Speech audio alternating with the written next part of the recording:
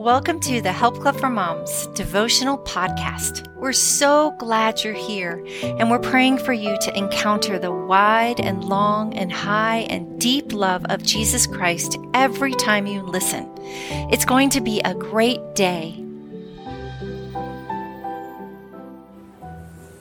Hey, this is Ray Moomey with the Help Club for Moms team. Today I'll be reading my devotion, Hearing God.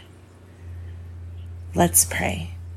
Lord, we just lift up every mom this morning that is just struggling to hear your voice.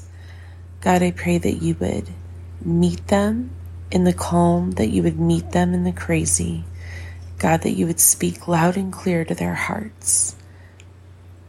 Help us to tune our heart to yours, God, in Jesus' name. Amen.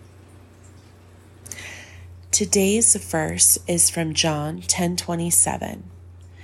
My sheep hear my voice, and I know them, and they follow me. I truly believe we were created to know the voice of God, like a newborn baby recognizes their mother while in and out of leaving the womb. Sometimes it doesn't feel as natural as that, though, does it? Sister, the Lord does not hide from us, but we've made it a habit of being too busy to hear his voice through the noise and the clatter of everyday life.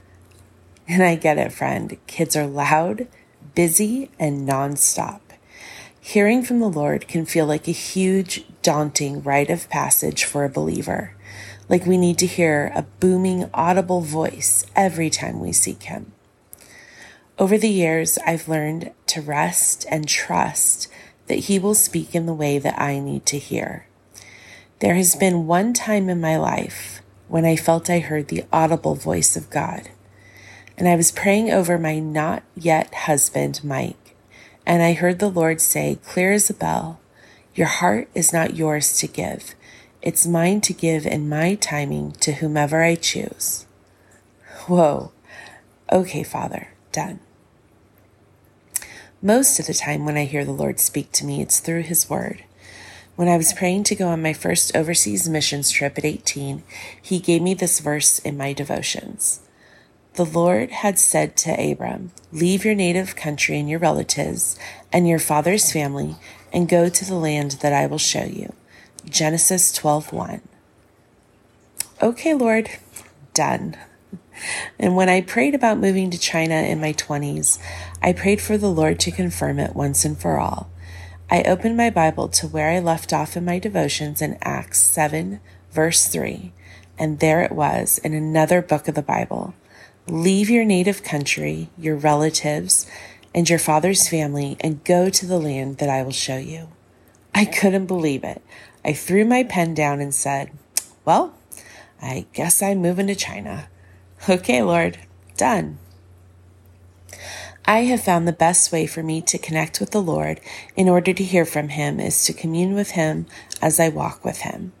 It takes discipline and practice, but before you know it, it's like breathing. Make it a habit, Mama, to speak to him throughout the day like he's a friend right there with you. Pray and ask him to reveal himself to you, to speak clearly, and to confirm his word over the things that you're praying for. Most of all, listen. Take time to sit before him and practice listening to his sweet voice. Make the time, even if it's only 5 minutes in the bathroom in the morning. If God can speak through a donkey, he can surely speak to us in our prayer room. I mean the bathroom. Whether it's through prayer, hearing his audible voice, reading the word, or using other people to confirm things, God is creative and he knows the perfect time to speak. So don't put him in a box. The Bible has a long list of people who heard from God. He hasn't changed and his desire is still the same. While we may not see burning bushes or the literal writing on the wall, don't overanalyze or overcomplicate hearing from him. He wants to speak to his children. Will you listen? Heavenly Father, we just come before you again, and we ask that you would fill our hearts. God, that you would open our ears to hear, our eyes to see, and God, that we wouldn't miss the ways that you're trying to speak to us. We just thank you, Jesus, for everything you've done. In your precious name, Amen.